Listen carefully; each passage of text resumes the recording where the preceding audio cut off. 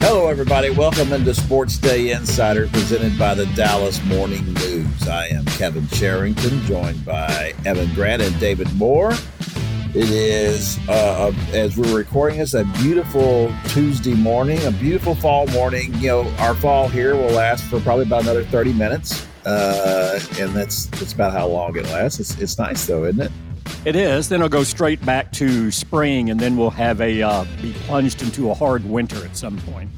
Yes, a winter that brings the grid crippling to its knees, and then we'll all be sitting around we're burning furniture at our house, you know, that kind of thing.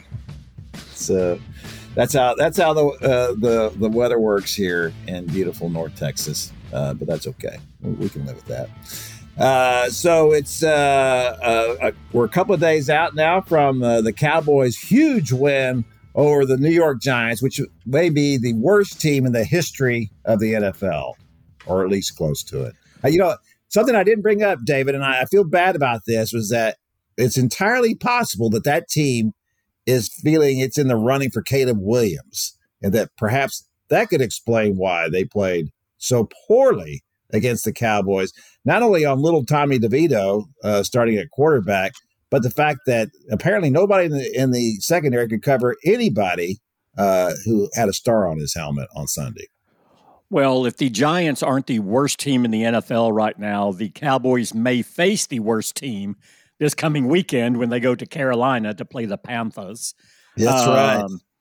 But yeah, this is you look at this game and Dallas beat a New York team that was supposedly at its best to start the season, 40-0 up there. So you knew Dallas was going to win this game, but human nature, dictates that, well, Dallas was going to have difficulty locking in. They may not take, them as seriously as you would think, or they should, but that did not appear to be the case. They were all over them again from the start, and while the final score was 49-17, that is the classic. It wasn't even that close game. No, certainly it wasn't. They played really well. And a thing that was really surprising to me, and Calvin Watkins, when he wrote his cider about Dak Prescott, said the same thing. When just kind of casually in the halfway through his press conference, I think it seemed like that Dak Prescott said that he would never felt more connected to his receivers, to the offense, to what they're trying to do. He just feels really good about all that. And with all the consternation this year about the Texas Coast offense, or as Evan likes to call it, the Texas Toast offense, that all of a sudden Dak's just a big hero. And I guess that's what we should think, right? Considering the number he's been putting up the last few weeks. Well, yeah, the discussion from where it was coming out of the San Francisco game when he threw for 153 yards and 3 interceptions. The 4 games since, I think he has 12 touchdowns, 2 interceptions, and he's rushed for another couple of touchdowns in there as well. And he's has got the highest 14 total touchdowns and 2 turnovers, 125 quarterback rating. He's averaging 338 yards a game and completing 72% of his passes. There's no doubt it's a very nice resume. But I think we're getting to the question again that still who is it against? Linger. Yeah. What have they proven? That's going to be the question until those last 6 weeks of the season, really. Oh, and I would argue even then it's not going to answer it for a lot of Cowboys fans, right? They've seen what they thought were good teams going into the postseason that had a chance to break that divisional round ceiling that they've been unable to scale or shatter in 27, 28 years. And for different reasons, each and every time they've been unable to do it. So there's still going to be, look, even right now, there's a contingent of fans that feel, okay, I'm just marking, let's just mark some time here. Let's see how they do against the Eagles in that rematch on December 10th. Let's see how they do on the road in back-to-back weeks against Buffalo and Miami. Let's see about the new team that excites everyone, Detroit. Let's see what they do with them that weekend after Christmas. And even if the Cowboys run that gauntlet and come out in a good position, there's still going to be a significant portion of the fan base, and justifiably so, saying, okay, well, now it really begins. Let's see what they have. Well, that would be the case regardless, right? Regardless of record. Yeah, that's going to be the case with this team at this point. But I also believe that stance becomes more emotionally entrenched year after year. The scar tissue in the fan base continues to build, and there's a lot of scar tissue in the fan base, right? Again, you saw that break through that scar tissue with the Rangers this year, right? And you saw what an effusive, joyful experience it was for the fan base. Cowboys fans aren't anywhere close to being ready to commit or hope for that sort of emotional catharsis. I think they're just waiting to say, well, until we have some tangible sign that this season could be different. And what is that tangible sign? That is getting to an NFC Championship game. Yeah, I think that the issue here for me in watching the Cowboys is that, it's funny how they have built this home field advantage, because remember the first several years there at Jerry World, it was just, they didn't have an advantage. Not at all. And they really have built that now. And so they have that going for them. And frankly, the way I look at it, or the way I feel about it when watching Dak is that since his rookie year, he's dominated the Giants, right? They've won now 13 out of 14 times against them. He has not lost to them since his rookie year. Right. And so he knows when he goes into those games, I'm going to beat these guys. I think Dak's confidence is never higher than when he's playing the Giants. And then I think a lot of that same thing in these other games as well. And I'm just wondering how much of this, David, is confidence factor, confidence in maybe in the system and whatever it is that's going on. I don't know. I do think that, in that Philadelphia game, of course, if he hadn't stepped out of bounds, if they hadn't had the screw-ups at the end of the game, they had a great chance to win that game. And of course, should have won that game. I don't know if we really talked about that much, but you couldn't expect the Cowboys to win both games against the Eagles. That no one should expect that. A split would be the best you could hope for. And so the fact that they lost there is not a, catastrophic loss in any sense of the term, but except for the fact that when you're down there with a chance to win the game, you have to win it, and that for me was the issue there. Had they not done those things and had they won that game, well, then people would, all this talk about with Terry Bradshaw talking about Dak being a candidate for MVP and all these other things, those things would all be granted. Anything would be on the table for the Cowboys had they won that game against the Eagles. Well, and to me, let's go to the Dak question here.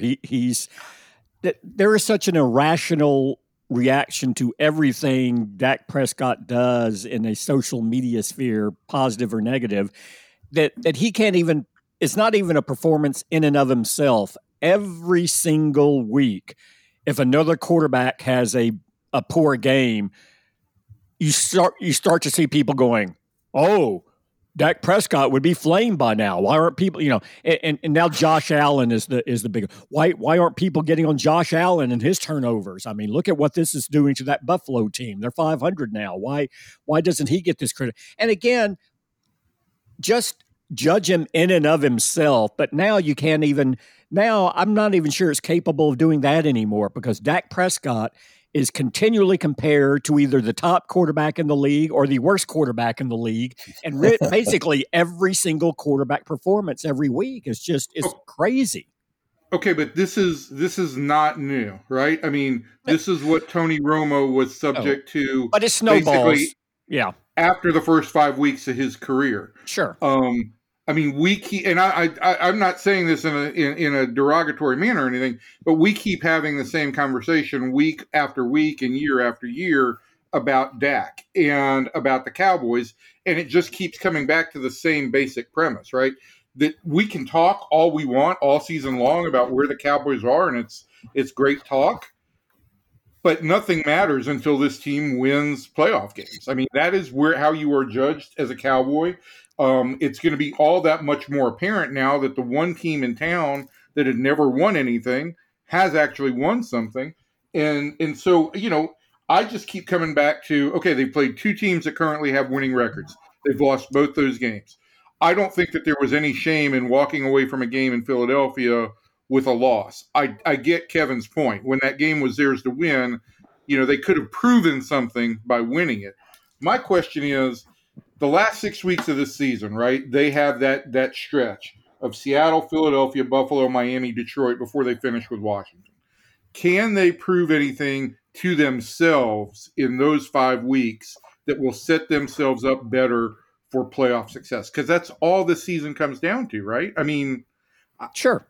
Yeah. And very quick, first on your Dak point, I'm still just amazed. Everyone feels the need to relitigate where Dak is in the quarterback pecking order every single week. And no one accepts, if you just say he's a very good quarterback who has not had postseason success, that's just a statement of fact. No one will accept that. They come from it from these emotional polar, regions and argue it. So that's not going to change until, like we say, to your point on the postseason. What can they do to build confidence in this stretch? Win some close games. It's nice to blow out bad teams and take care of business and get into your feeding frenzy. But, close games against comparably competitive opponents usually come down to key plays in the final moments of those games. And the difference you saw in Philadelphia was they made more positive plays late in the game than the Cowboys did. Now, the Cowboys made mistakes and still came back and put themselves in position to win the game, which was all admirable and shows they're right there. But they came out of that game knowing, we should have won, but they didn't win. It's about performing at key moments in close games that decide games. And when you have 5 games decided by 20 or more points already this season, you show you're a great front-running team. What they haven't shown is they're a team that can win close games against equally, when the competitive scales are balanced. And they're 1-1 in one-score games, right? Yeah, exactly. And there should be some one-score games coming up on this schedule. I can't imagine that you go through that stretch in December and look, Seattle's kind of right there on the cusp too, right? And Seattle's going to be a big game for both of those teams for the pecking order in the postseason as far as the conference record, which is a key tiebreaker.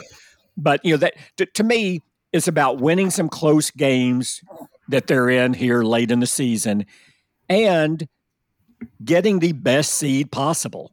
If the problem is if Philly wins the division, they're number 5.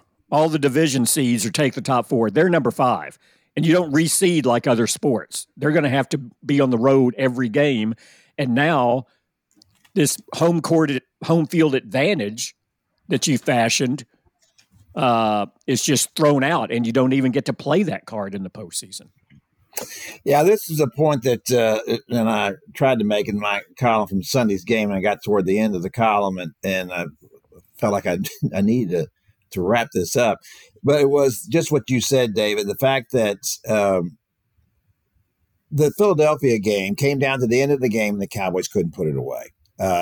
It feels like, and that's what I was talking about earlier about the team's confidence. When they are rolling, when they've got a lot of points, they play extremely well. And when it comes down to those kind of times, they don't play very well. It's just like the end of the San Francisco game 2 years ago in the playoffs. And that was a mess. It was a mess at the end of the Philadelphia game. Dak couldn't get a playoff.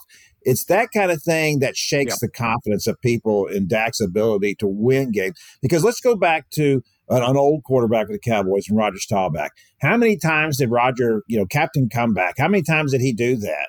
Come back and bring and really, you'd have to ask yourself. It's a little bit like when we watch outfielders playing baseball. You see a guy making all these diving catches. You think, oh, what a great outfielder he is. And Ken Griffey, I don't think ever dove for a ball that I recall. Is it because he did such a great job of getting to the ball, he didn't have to dive for it.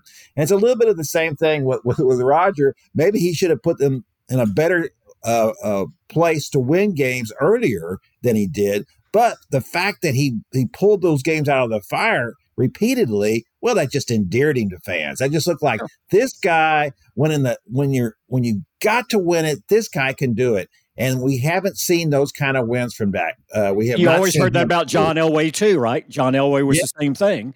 And again, look at Rodgers' numbers in all those years. Yeah, he was acclaimed as one of the best quarterbacks of that generation. Look at his regular season passing numbers to compare to some of his other peers then who we don't talk about, and they actually had better numbers. Timing matters. When you perform matters. And you can't separate that. You can just look at the stats, and that's something. Look, I don't want to take it down the analytics road. Analytics is valuable, and we all agree on that. But that's where just looking at numbers, it's the numbers when they're produced in those situations and what the score of the game is and whether or not the outcome's on the line. You can't tell me that executing a 3rd and 3 in a tie game in the final minute carries the exact same weight as doing that in the first quarter of a scoreless game. Right. You can't do it because the stakes are different, the pressures are different, and players respond differently in pressure situations. Yeah, they do. Kevin, that's what it's going to be. I just want to cut to the chase on one thing for a second with you. I mean, I read your column, and look, there wasn't much context to really add. Should I read it? Yeah. For a change, you should read it. Oh, but okay. I read your column Monday morning, and there's just not much context to add after that game. But do you feel like 10 weeks into this season, do you feel like there is a realistic path in your mind for the Cowboys to play in the NFC Championship game? They've already played the two teams. They're going to have to. They're going to have to overcome one of those two teams to get there, right? Well, true, and that's always hard to beat a team twice in one season. I always think that. Look, this whole issue of they can't do it. That's the same thing with the Rangers. There's no logic in that. You can't. Where's the logic in saying they can't do that because they haven't done it before? Well, that's not logical to say that. There are a lot of things that can happen here, but I will go back to the playoffs last year when the Cowboys beat Tampa Bay and Dak played magnificently in that game. I really thought, well, here he goes. He has proven that he can do this now. That was a really good win to beat them on the road and play. And you can say what you want about Tom Brady at that point in his career and everything, but he dominated that game. And then he comes right back out the next week and it looked like the same old stuff. So I don't know. That's the thing with him. That was a big win on the road in Tampa Bay against Tom Brady, a quarterback the Cowboys had never beaten. But it's not considered a big game because of what happened the next week. And that's the thing with Dak. He has actually performed well in big games, but that stair steps to the next big game. And then a lot of times it's not just he doesn't perform well or he performs well in that next game and they lose. It's that he doesn't perform well. And that was the case in San Francisco in each of the last 2 years in the postseason. Right. Yeah, there's no question about that. I do think that look, and I've said this all along, when people will say to me and they write to me, constantly, he can't win the Super Bowl. He can't take them there. That's ridiculous to say that. Yeah. Worst quarterbacks have gone to the Super Bowl. There's no question about that. And what David says is right. And if people are comparing him to Josh Allen, people are saying that Josh Allen is a question mark now. I mean, my gosh, it's just the fact that it's Buffalo. It's not the Dallas Cowboys that you're talking about. But why did Josh Allen? Why was he considered a level above Dak until the current conversation? Because he had taken his team deep into the postseason. He took Buffalo deep into the postseason. And that is how you elevate yourself among the peers in NFL quarterbacks, is with postseason victories. It's just that it's that simple. It's always been the madness to me that like the greatest quarterbacks of all time were judged by Super Bowl victories. And I was like, well, it's really hard to get to a Super Bowl. I don't know that separates a guy from being a great quarterback by how many Super Bowls they've won. But it is the judgment of it's how we judge quarterbacks. There are very few guys that didn't get that far who are still considered great quarterbacks. Dan Marino is always the one I come up with, because if you looked at the skill set, he was as good as any quarterback that ever played the game, but he only went to that Super Bowl at one time. Let me flip this argument for a second real quick, because I'm sure we'll talk about Ohtani maybe in our next segment. I mean, he's acclaimed, probably universally acclaimed as the best player in the game today. If his postseason career plays out the way it has to this point, will he be considered the best player in baseball history? Or will it be, well, but if you're that good, at least you injected yourself into the conversation for a title at some point. And if he didn't do that, maybe is he not what we thought he was? So, I mean, this on varying levels, I would argue this factors in every single sport. It does in every sport, but not to the extent that it does in football with quarterbacks. And that's just always the way it has been. Oh, it's a disproportional weight with quarterbacks. I agree. No question. There's no sport is one position carry more weight as far as wins and losses and perception than quarterback does. No, I don't think it's even close. It's also because of like ignoramuses like me who can only watch the game from the perspective of the guy who has the ball in his hands. It's the same thing why pitchers get dissected so much. The guy who has the ball in his hands, who controls the game at that point in time, becomes a flashpoint. Not that many people understand offensive and defensive line play or reads and all that stuff. They see the guy with the ball and they see what happens on that play. I can't tell you if if the mistakes are Dak's fault, what percentage are Dak's fault, what percentage are receivers' fault, what percentage is scheme fault. All I know is that we constantly harp back to this. And quite frankly, for 27 years, we have harped back to, ever since, Troy Aikman retired, is the Cowboys quarterback capable of winning a Super Bowl? Because that's how Cowboys quarterbacks are judged. Well, it is the history in this market, right? And that's just the burden of it, that there have been 5 Lombardi trophies out there. There have been some great quarterbacks, Hall of Fame quarterbacks to play, and who have diminished the quarterbacks around them. Danny White, got to the NFC Championship games, but nobody talks about Danny White as an all-time great quarterback. 3 straight years, yeah. 3 straight years. Very quickly, I don't want to go too back in the old days. I want to talk about some other things here, but I still remember Tex Schramm, general manager of the Cowboys. We were talking one time, and we were talking about Danny White. And he said, one thing, he said, now I understand, he said, one thing you never really hear people acknowledge or talk about in professional sports with athletes is luck. Sometimes some guys just have luck in certain situations. Roger Staubach had it. Danny White did not. That's not to diminish what Roger Staubach did, but sometimes things just happen that make you look better, that are beyond your control. And the point he was saying there was like they would have beaten San Francisco with Danny White at quarterback in that NFC Championship game to go to the Super Bowl, and in their minds won it that year, if the Dwight Clark catch over Everson Walls hadn't happened. And Tex Schramm's point was Danny White had absolutely nothing to do with that play, but that play impacts his legacy. And you have more of those moments in football, I think, than you do in a lot of other sports. No question about it. All right, that's going to do it for our very quickly. Yeah, very quickly before we go on. And the Cowboys acknowledged it publicly today for the first time. Leighton Vander Esch will not return this season, and whether or not he ever plays again is the next question that he and those close to him must address. He has a condition much like ended Michael Irvin's career, cervical spinal stenosis. He went on the injured list after that loss to San Francisco.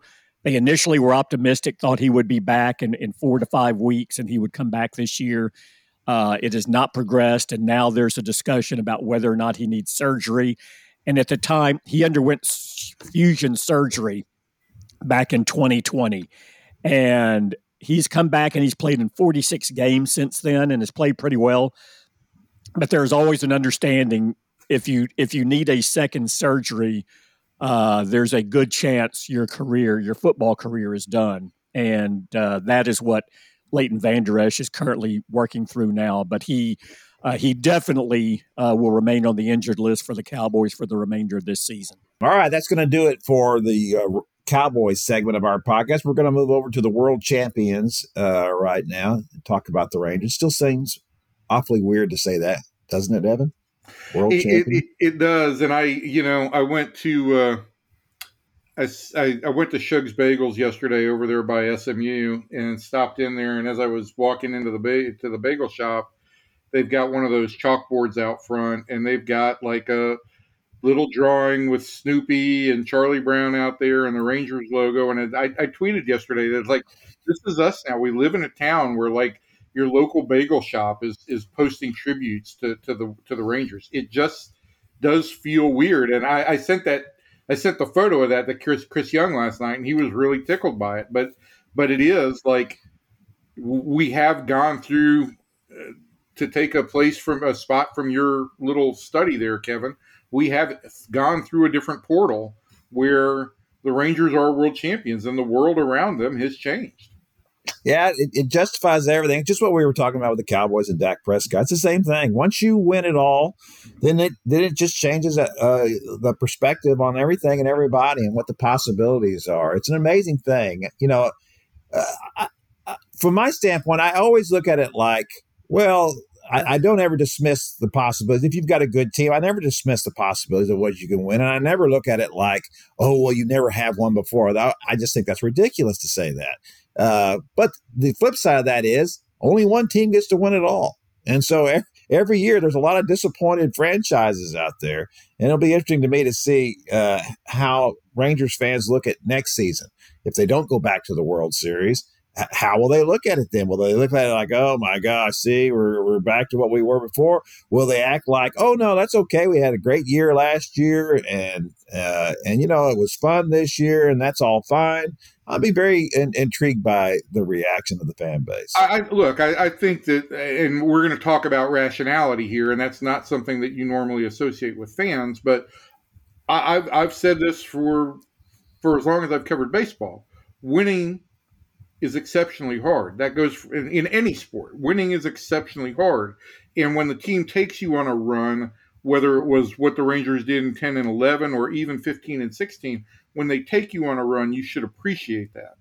But I do think that winning a World Series does change the expectation level here. It does prove that the previously unthinkable is realistic. And this team has all the pieces, both personnel, structurally, management. They have a really good combination here to have a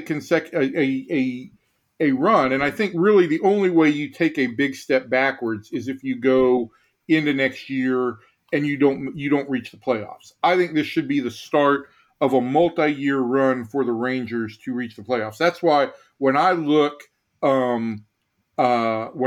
at what the Braves did in the 90s, when I look at what the Dodgers have done now, yes, you would like to see those teams win more championships, but goodness gracious, a decade of winning and going to the playoffs every year is just incredibly hard. Yeah, it is. Well, and here's the thing, too, that I would say, and maybe I'll even write about this one of these days, is that if a team is exceptionally lucky, one of the things that David referenced in talking about what Tex Schramm said about Danny White, and get some things that go right for them. And in one of the Rangers World Series runs in which they only used 9 starting pitchers in one season, then that's one thing. The Rangers didn't have that. They didn't have luck. They had guys going down left and right. They lost 2 aces over the course of that season. They lost their MVP over the course of this season for a significant chunk of time. They lost Adolis Garcia during the season and in the World Series. So there were a lot of things that went against the Rangers last year, including their history, and still they won. And they still won in 5 games in the World Series, which, let's talk about that for just a second. I mean, that's pretty phenomenal when you win in 5 games and 3 of those wins came on the road.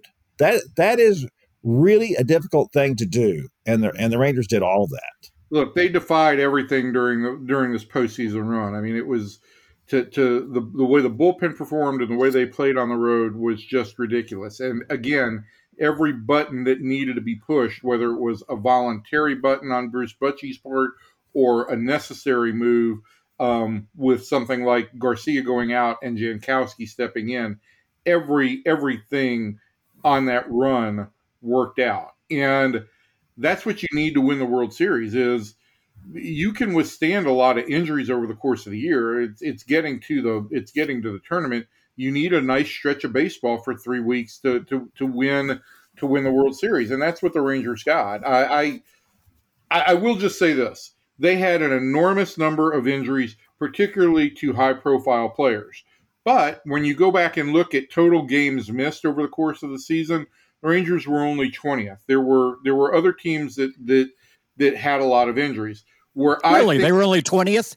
Yeah, they were. Wow, that's I guess it's just the named players that miss time. You always equate more time missed when they're out. It seems it's 2 things. It's the profile players, and it's the other part is that only one of those injuries was a season-ending injury. Okay, and that was DeGrom, and they recovered from that fairly well. But in baseball, for me, if you get guys injured and you can tread water, and those aren't season-ending injuries, that ends up being a benefit for you in the postseason because you've got fresher players. And I think that's what we saw with this club. We saw a team that was fresher in October than most of its opponents. And you don't plan for that. In baseball, you don't really do the same thing that you do in the NBA where you manage workloads. Although they probably ought to on some of these cases. I think next year they need to with pitching in particular. I think you've got to. I think in a case like Eovaldi, you've got to. You want to try and keep him at about 150 to 160 innings, including the playoffs. So that means you're probably looking at about 125 innings during the regular season, which means you're going to sit him down for some period of time. Well, I think you can do that in several places, and I want to talk about that now. Evan, let's talk about we'll start with the DH situation. And of course, there's the, Shohei Ohtani looming out there, and obviously that's the DH of all time that would be available to the Rangers there. But let's just say, we don't know what's going to happen there. I'm going to say the chances of that are probably not great. I think they're okay. They're probably the Rangers' chances are as good as a lot of teams are. Just because they've won a World Series, and Ohtani obviously wants to win, and that would certainly sync up right there. But let's say that the Rangers didn't sign Ohtani. What are the possibilities you think that they might decide just to? And I don't think they're going to bring back Mitch Garver. What are the chances they just run people through that position? Give Adolis a day off every week. Frankly. I'm all for them. Of all the guys they could re-sign, I'm all for them re-signing Jankowski. I tell you what, I know he had a career year for the Rangers, and you can't always count on that to happen. But the guy's a tremendous defender. He's really fast, a good base runner, a really good clubhouse guy. Everybody likes him, and why not? He's a great guy, and he helped them win the World Series this year. I don't know how you keep from that. And then if you're sitting down one or two outfielders a couple of days a week, he gets into play a little bit too. I think the big question here is, and I don't think they're going to sign Ohtani. I don't think that's going to happen. I don't think this team can go out and sign another $50 million player. I think that they've got significantly less money probably to work with this winter than they did last year. This team has spent $850 million on free agents over the last 2 winters. You sign Ohtani, you're now up to $1.4 billion over a 3-year stretch. I just don't see that happening, especially with the TV situation being uncertain going forward. And I don't see them wanting to be a second-time payor. I think where you're looking at the Rangers potentially trying to change their roster, maybe with a couple of trades. You've got depth in the outfield. You've got Wyatt Langford pushing for the big league level. So if you've got Langford there and you've got Carter and you've got Garcia, it potentially makes Leody Taveras tradable for a starting pitcher somewhere. That doesn't necessarily solve the DH situation, but I think there are some DH guys out there that are going to be a little bit more affordable and more efficient for them than trying to sign Ohtani to a $50 million a year deal and then not addressing the other issues, which are the bullpen and the rotation still needs some reinforcement. So from my perspective, like if I'm looking at DH, I'm looking on the free agent market. Maybe it's somebody like Justin Turner. I think that's a guy who could play some first base occasionally. If you wanted to sit Nate Lowe against a left-hander, it's a guy who could play a little bit of third base occasionally if you needed to sit Josh Young down. And it's a guy who could DH plenty. So those are the kinds of things I'm looking at. I think it's important for the Rangers to be involved in all these conversations now about guys like Ohtani, about guys like Josh Hader and re-signing Jordan Montgomery and all that. They are a championship team. They should have championship aspirations, and players should want to come here. But I do also think there is a financial reality where if you're trying to create a long-term window here, you also have to say, look, we're going to have $100 million in contracts in 2 or 3 years where guys are going to be in their mid-30s and starting to decline. We don't need to add to that. We need to start getting more. We need to get some younger, controllable, healthy pitching in here. And I think that's going to be a real focus for this club over the wintertime. And that will, I think, end up determining how they go about the DH situation, because they may end up having to trade an outfielder. If they don't trade an outfielder, Kevin, to me, you've got a great situation built in, right? You've got 4 outfielders for 3 spots, plus you potentially have Jankowski. You could, if you go back and look at the splits, if you take Jankowski and have him play right hand against right-handers and Robbie Grossman against left-handers, you had a very productive player last year. So it's not always profile. Sometimes it's like value. It's what you get value-wise. But if you don't go out and trade somebody and you've got Langford, Carter, Garcia, and Taveras, it's real easy to run 3 of those guys around in the outfield and 1 guy to DH each day.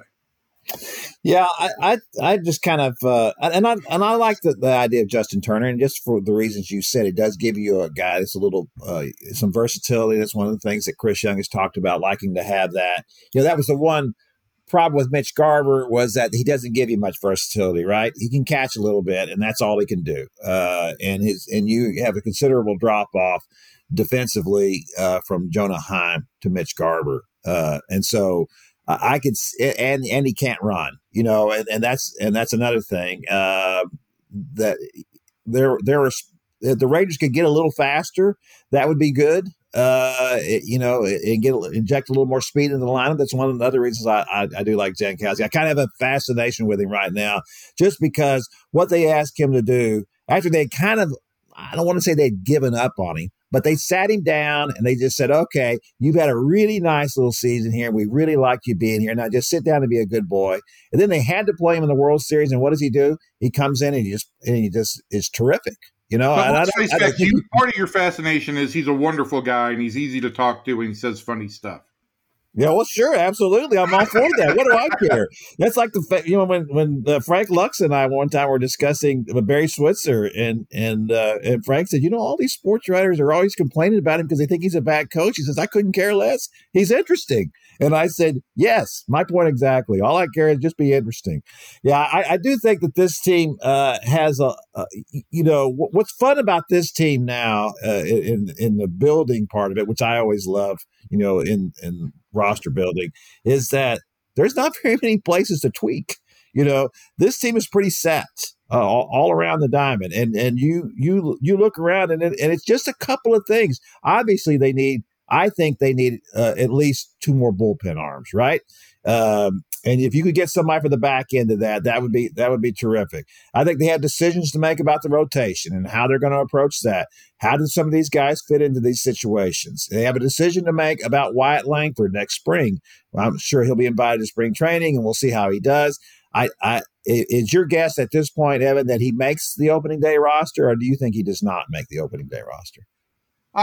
Listen, I think that he'd have to have a good spring to make the opening day roster. If he has a poor spring, I think the Rangers would say, listen, there's no reason to put him on the 40 until we're absolutely ready for him to contribute every day.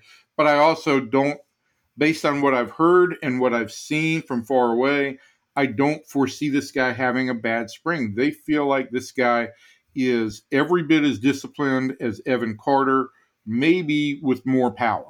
And he's a really advanced hitter. I think that whether he makes the opening day roster or not, I think the Rangers are going to move forward with the idea that Wyatt Langford is going to be a part of whatever they do for the majority of 2024. The bigger question just still comes back to what pitcher are they going to promote and develop that will have an impact on the staff. Like you said, Kevin, you go all around the field, you can run a continued championship lineup out there without making a single change.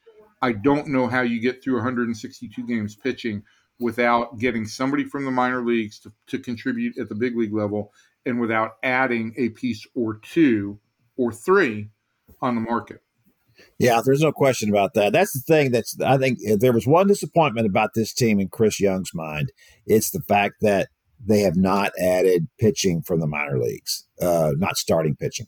And that is a disappointment. At this point, you would have thought, well, for sure, Owen White, or for sure, Jack Leiter, or even Kumar Rocker, maybe before he got hurt and had surgery. Those were all top-end pitchers that they were really counting on, and everybody would thought that by the second half of 2023 for sure, one of those guys will be in the rotation, right? And that's one of those guys that would even contribute. a possibility. There was real thought going into last year in the first month of the season that before the year was over, Kumar Rocker could help in the bullpen for sure. And they just Jack Leiter did not develop and did not take a step forward until very late in the season. Owen White kind of treaded water and went backwards a little bit. Cole Winn went significantly backwards. And then they traded Cole Reagans in what ended up being a necessary deal for bullpen help. But that was the one guy, it turns out, from the minor league system who might have been in a position to really step up and contribute and help this rotation. So on the positive side, look, Cody Bradford's probably a number 5 starter in the big league. Number 5 starters are still valuable, but he developed and he's shown himself to be a capable contributor in some role. I just think the Rangers need somebody to come from within who is a bigger contributor. You can't keep going out and paying retail prices for pitching year after year after year. That's not a tenable situation. I do want to say one thing before we get out of the Rangers segment, and that is that on Thursday night, the MVP award will be announced. I think that the general consensus is that Shohei Ohtani is going to win this award. I also think that there is need to just do a little bit of clarifying on some things. All the BBWA awards are voted on before the end of the regular season. It's probably why when this gets out to the public, why Bruce Bochy won't be AL Manager of the Year, because the Rangers stumbled at the end of the year. They didn't win the division. Brandon Hyde and Baltimore did. If you were revoting after the playoffs, obviously Bruce Bochy would have been the Manager of the Year. I think the same thing goes for the MVP. But what this year has reaffirmed to me and maybe reawakened in me is that winning does matter. And guys who play for winners and who contribute to helping a team make the playoffs, I think that matters. I think that matters sometimes more than gaudy war numbers. And I do think we need to consider that going forward. Corey Seager played a big role in the Rangers getting to the playoffs, and we saw what he did. If you sat here right now and said over the championship season, over the regular season, probably Shohei Ohtani was the MVP. If I asked you who was the most valuable player in 2023, the calendar year, I think you'd have a harder time saying that it wasn't Corey Seager. No, I don't disagree with that. That's what happens when you win in the playoffs and you come up big in the playoffs. And he's done it twice now. The guy's making a Hall of Fame case. And I don't know that you could have said that before the Rangers signed him. I think he was a very good shortstop. But I think some of that was just because he got lost in the Dodgers galaxy of stars, right? He was just another star in a galaxy of stars. And now here he is. He's a two-time World Series MVP. And he's going to finish in the top two in the American League MVP. And he nearly won a batting title this year. His game has stepped up. There's no doubt. No question. And why are we talking about him as a potential Hall of Fame guy? Because he won another world title. Yeah, exactly. Funny how that works. That is how that works. Yeah. Well, there's only been four guys other than him that he is the fourth guy. He is the fourth guy to win the World Series MVP twice. Bob Feller, Sandy Koufax, Reggie Jackson. You had the wrong Bob, but you were close enough. It was Bob Gibson. Bob Gibson. Did I say Bob Feller? Yes, Bob Gibson. I did mean Bob Gibson. Bob Feller was pretty good too. And Reggie Jackson. And Corey, like Reggie, won it with two different teams. So, right. Really significant accomplishment. Let's. I want to get to colleges now because I have a question I want to ask you, Kevin. But I'll let you take us in there. All right. Well, so we've that's going to do it for the Rangers segment of our podcast. I don't know if I even said that right. I'm still stunned by the fact that I said Bob Feller. Segment. I also said Bob Feller instead of Bob. I think I've had a stroke.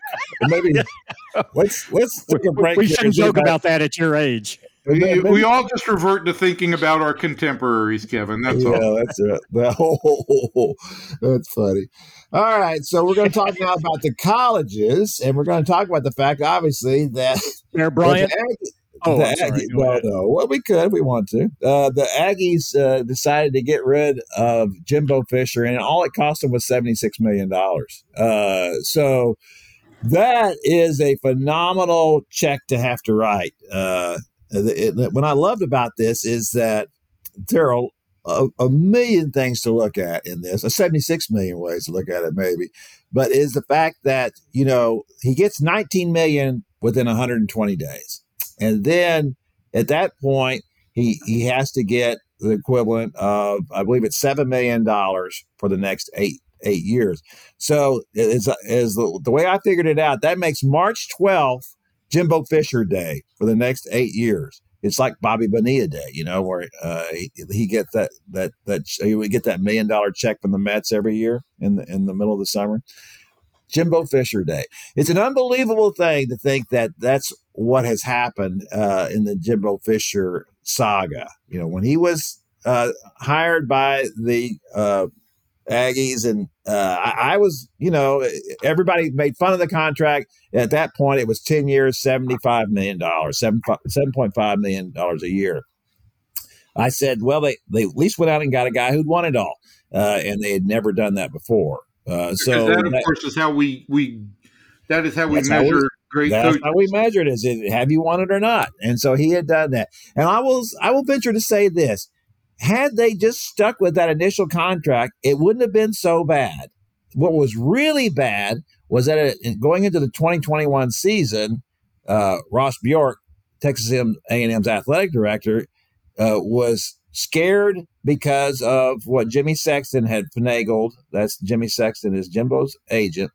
He had finagled a thing where it looked like that maybe he was in the running for the LSU job. And we thought that, of course, because Scott Woodward, LSU's athletic director, had hired Jimbo at Texas A&M. And so he gave Jimbo a bump. He converted that contract to another 10-year deal. At this point, though, worth $9 million a year instead of $7.5 million a year.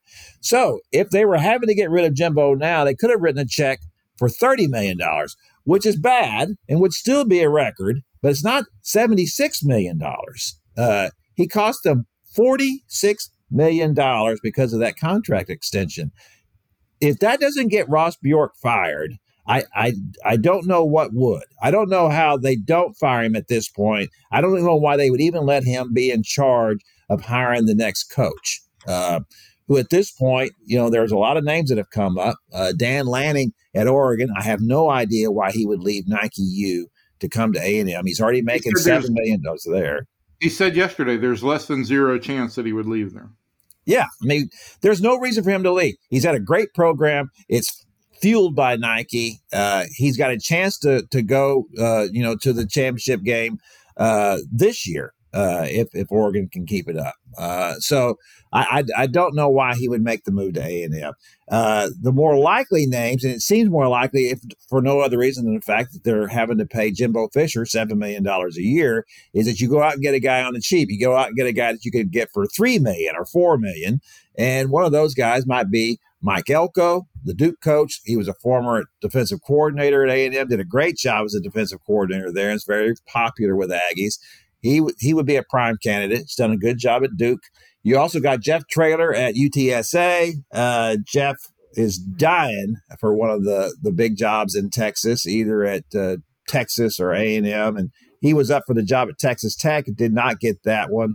I think that might be a candidate for A&M. It's just a matter of what the big dogs at A&M want. Do you want to save a little money, save a little face, hire a guy who's not as high profile for that job? Or do you just double down and go out and just money whip somebody and give them a reason to come to Texas A&M at this point? What's your purpose? What's your purpose in saving money at this point? Well, you're right. I mean, I was talking to somebody about it the other day, and I said, okay, they have to pay $76 million, but look at it this way. When it was announced that SMU was going to the ACC next year, in the week after that announcement, they raised $150 million and just put it in the kitty. Just said, here you go. Here's $150 million because we're not going to be getting any payouts from the ACC, right? So here you go. Here's $150 million, just like that. That's SMU. There's a lot of money behind SMU, but it's a very small alumni base. A&M's alumni base is 10 times what SMU's is, and they've got a lot of money there. So, yeah, you could go out and do that. And look, you can say all you want to about the A&M job, but they've got great resources. They have everything you could possibly want from a infrastructure standpoint. They also have a great talent base. Jimbo, for whatever else he did wrong, piled up a lot of good players there at Texas A&M. And next year, Connor Wegman will be coming back, who I thought was really looking like a very good young quarterback for them before he got hurt this year. So it's obviously an extremely attractive job. Any head coach out there would look at it like, I got a chance to win there. I'm in the SEC. It's in the middle of Texas. It's a great recruiting base. They obviously will pay a lot of money. If I get canned, I might walk out of here with a big payday.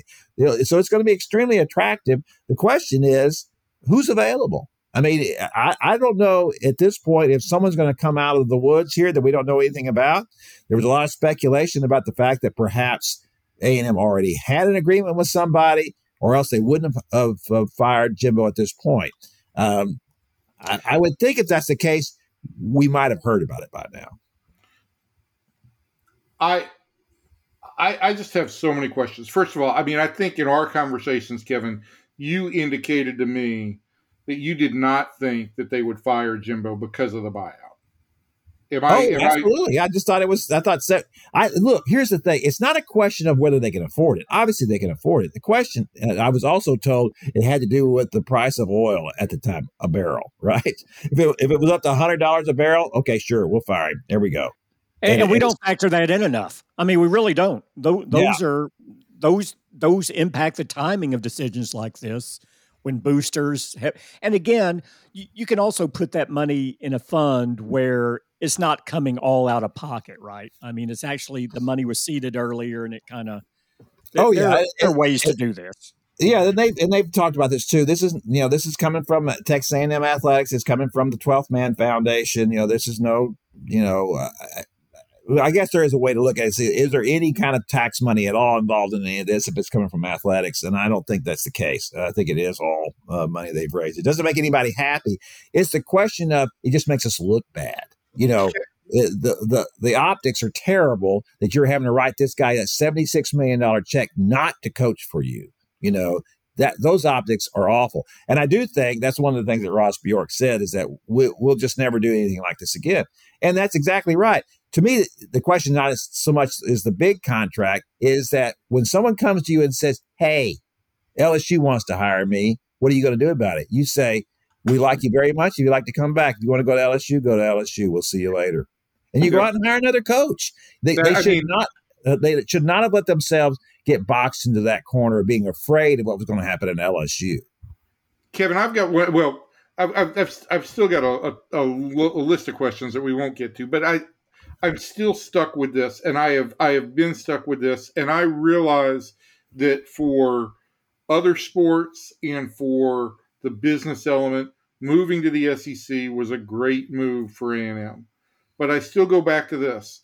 Football is the bellwether for athletic departments. Was it good for the football programs at Texas A&M and Nebraska to leave the Big 12 all those years ago and set all this in motion? Has A&M benefited from it? Well, I think, I was having this discussion the other day with someone about Texas and Texas A&M both, and the decision to move to the SEC for both programs. Let's jump off at A&M for a minute and just talk about Texas. And I do think that you cannot dismiss the possibility that Texas in the running for a college football playoff berth this year and then going into the SEC next year was a factor in the decision to fire Jimbo Fisher now. I think that galls the Aggies no end to think that, look, Texas goes out, gets a new head coach, and they're not paying nearly as much as we're paying Jimbo, and he's turned around the program, and they may be in the college football playoff, may even win a national championship this year. Who knows what could happen?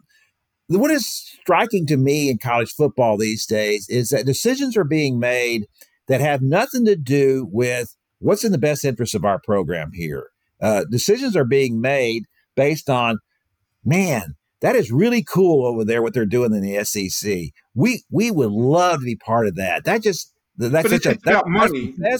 There's money involved, but Texas and A&M both got all the money in the world. Those two programs lead the nation every year in revenues generated. They don't need the money.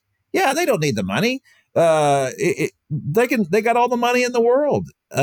The deal is they both want, and they can argue that all day long, all they want to. Look how much more money we make now than we did when we were in the Big 12. Oh, that's all true, but it has nothing to do with it. Texas A&M wanted to get away from Texas. They wanted to be the focus on them being in this great league, and they certainly got that. There's no question that they got that. But I will also argue, as I have many times, had they not left when they did, and they had Johnny Manziel as their quarterback, they easily could have won the Big 12 those 2 years, and one of those years competed for the national championship. And I think they could have won a national championship with Johnny Manziel. So it might have cost them that much in the end. Obviously, it's the same thing for Texas next year. Now, as they go into the SEC, obviously it's going to be a whole lot harder. Why would you want to put yourself to that? Why wouldn't you want to stay in this league where every year you can be a winner? You can win, and you can go to the national to whatever the playoff is in the national tournament, and however it's structured, you can be in the running for that. Why wouldn't you want to stay in that? Instead, Texas people all just said, you know what? We're tired of this dinky league. We think that there's a perception here that this is not a good league, and so therefore we want to go to the SEC, the big time, and play over there in the big time. Won't that be fun? And I think the same thing applies to Nebraska. I mean, look at what Nebraska's football program has become. Well, both of those programs got tired of Texas, right? The Nebraska, Tom Osborne especially, he hated Texas, and he hated the perception. He hated the fact that when the Big Eight and the Old Southwest Conference merged, that was, to Tom Osborne's thinking, and probably rightfully so, that was not a merger. We threw you guys a life preserver. We threw you 4 programs. We're all the Big Eight. We just added you 4, Those were life reserves. And so what happens? The conference office moves to Dallas, the middle of Texas in the Southwest Conference country. That ate at those people no end, that's what happened there. But that's what happened. And so then Texas was still running the league. Texas did whatever it wanted to do, and Nebraska got tired of it and left. And there's no question that is one of the reasons why they suffered going to the Big Ten. I think that Nebraska had other issues as well. Nebraska, to me, is a very fascinating program. It's much like Missouri. One time it had been very dominant in college football, and then it had kind of just fallen off the map a little bit. It's a little bit of that to me and there's no reason for it. Missouri should be a really good program. They've got major metropolitan areas in the state, and they're the dominant program. I don't understand why Missouri doesn't win. But it's the same type of thing in Missouri. They don't have metropolitan areas. It's more difficult in the Midwest to try to recruit. How do you get kids from the South to come up there and play when it's that cold? There are a lot of issues involved in all of that. And so those were problems for Nebraska. But there's no question in my mind, Nebraska made a mistake leaving. Colorado made a mistake leaving. I think in the end that A&M made a mistake in leaving. Now, you can say that how can it be a mistake if Texas is following them over there? Well, I think Texas is making a mistake. I think they should have stayed in the Big 12. And Oklahoma would not have left without Texas. They were going to follow Texas wherever they went. So it'll be fun, and it'll be a lot of great football, and all that part will be really neat. I just don't know how long that's going to last with people with Texas fans if you're just going to end up finishing third or fourth in the West or second or whatever it is. I guess they can wait for the day that Alabama, when Nick Saban finally retires, and then Alabama starts to back off a little bit, but how long is that going to be? Is that 3 years, 5 years? What's the timetable there? I have one other question on this whole subject that was raised by our good friend Richard Justice, and that was he wrote in Texas Monthly, I think yesterday, and I haven't seen your take yet on A&M and Jimbo, but he wrote that A&M has more advantages than any program in the country. Agree or disagree? A&M? I don't say that. I think they have significant advantages. I think there's perceptions sometimes in recruiting that might make things difficult. They're in College Station. Well, that's one of them. I think the culture. Look, everything else is wonderful, but they're in College Station. That matters. It does matter, and it does matter. It's less so than it used to be, but it was always a rural school, right? It's where the rural kids went to school. And that's not so much the case anymore. If you walk into any campus now, it's a lot different from when I covered colleges back in the 80s. Everything's much more homogenized, and so the campuses do look the same when you go to them, and it is a different. It's a great atmosphere, a great culture. All of that can be true, but location matters. Location really matters. And it does. The culture at Texas A&M is different too. It's peculiar. It's well, not peculiar. It's particular. It's very particular. It's very different, and so there are going to be kids or recruits maybe who don't feel like that. But I don't know that it's an overwhelming thing anymore. I do think that, especially with NIL, if you're raising enough money to pay these kids, well, they'll go there. That's fine. Now, some of the guys that they brought in the last few years haven't panned out for varying reasons. I don't know what those reasons were, but you had to always ask the question what was it like after they got there, and how did they feel about it? So those are issues as well. I mean, that's the reason that Texas has always been considered a better, more likely to win, and why the media always talks about them all the time, is because they did win. They have won. They've won a lot more than Texas A&M has over the history of the program. Certainly won more national championships, and so and it's in Austin. It seems like more of a. I would just say Austin's more of a fun city than College Station. So I don't want to make my Aggie friends all mad about saying that, but that's just the truth. You can say what else you want to, depending on what your political bent is. But yeah, it does make it more difficult. So I don't think that A&M is. I think they have great resources there. It's a great stadium. It's big, huge, loud to play. And Mike Leach always said it was his favorite place to go play because it was just unbelievable. His fans are standing up the entire game. Those are big issues. There are things that make it an easier place to win, but they haven't won. They haven't won big. They haven't won national championships since 1939. That's a long time to go without winning a national championship. So until they start to do that, and they start doing that in the SEC, there's always going to be questions about, in my mind, about making that move and whether it was a good move in the end or not.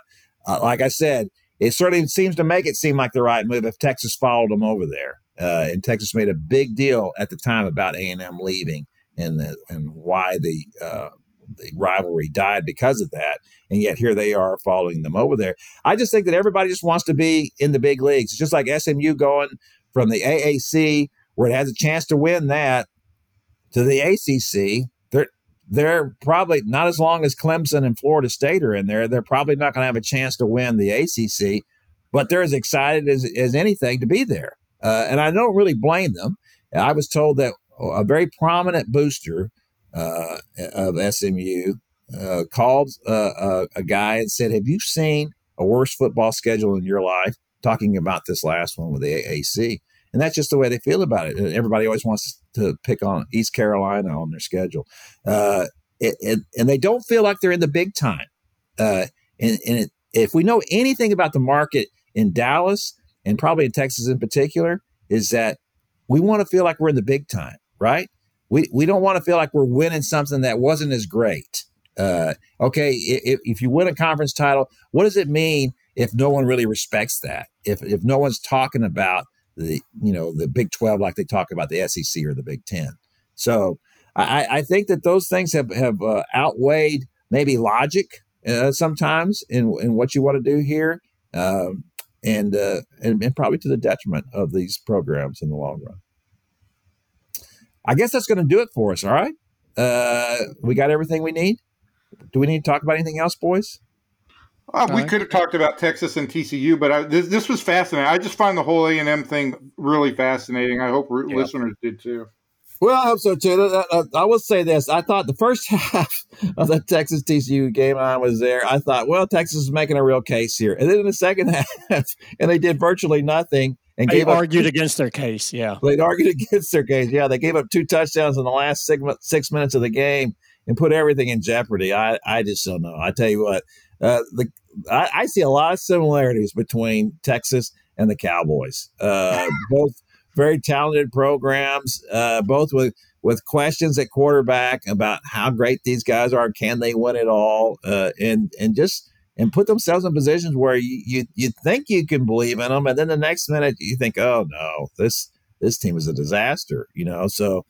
I will just say, as we're closing here, I think that Texas' chances of making the tournament are only about 50-50. And I think the biggest problem is that there's too many conferences in front of them. It's not just the undefeated teams, because at some point, if you're in the same conference, you're going to beat each other up, and then you're only going to end up with one. Well, there are 4 conferences in front of them, and that's going to make it really problematic for them at this point to get there.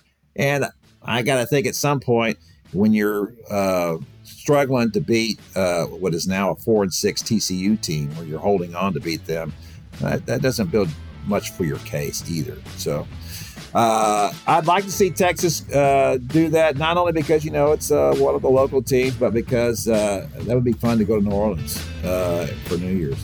I think that you can go anyway, whatever.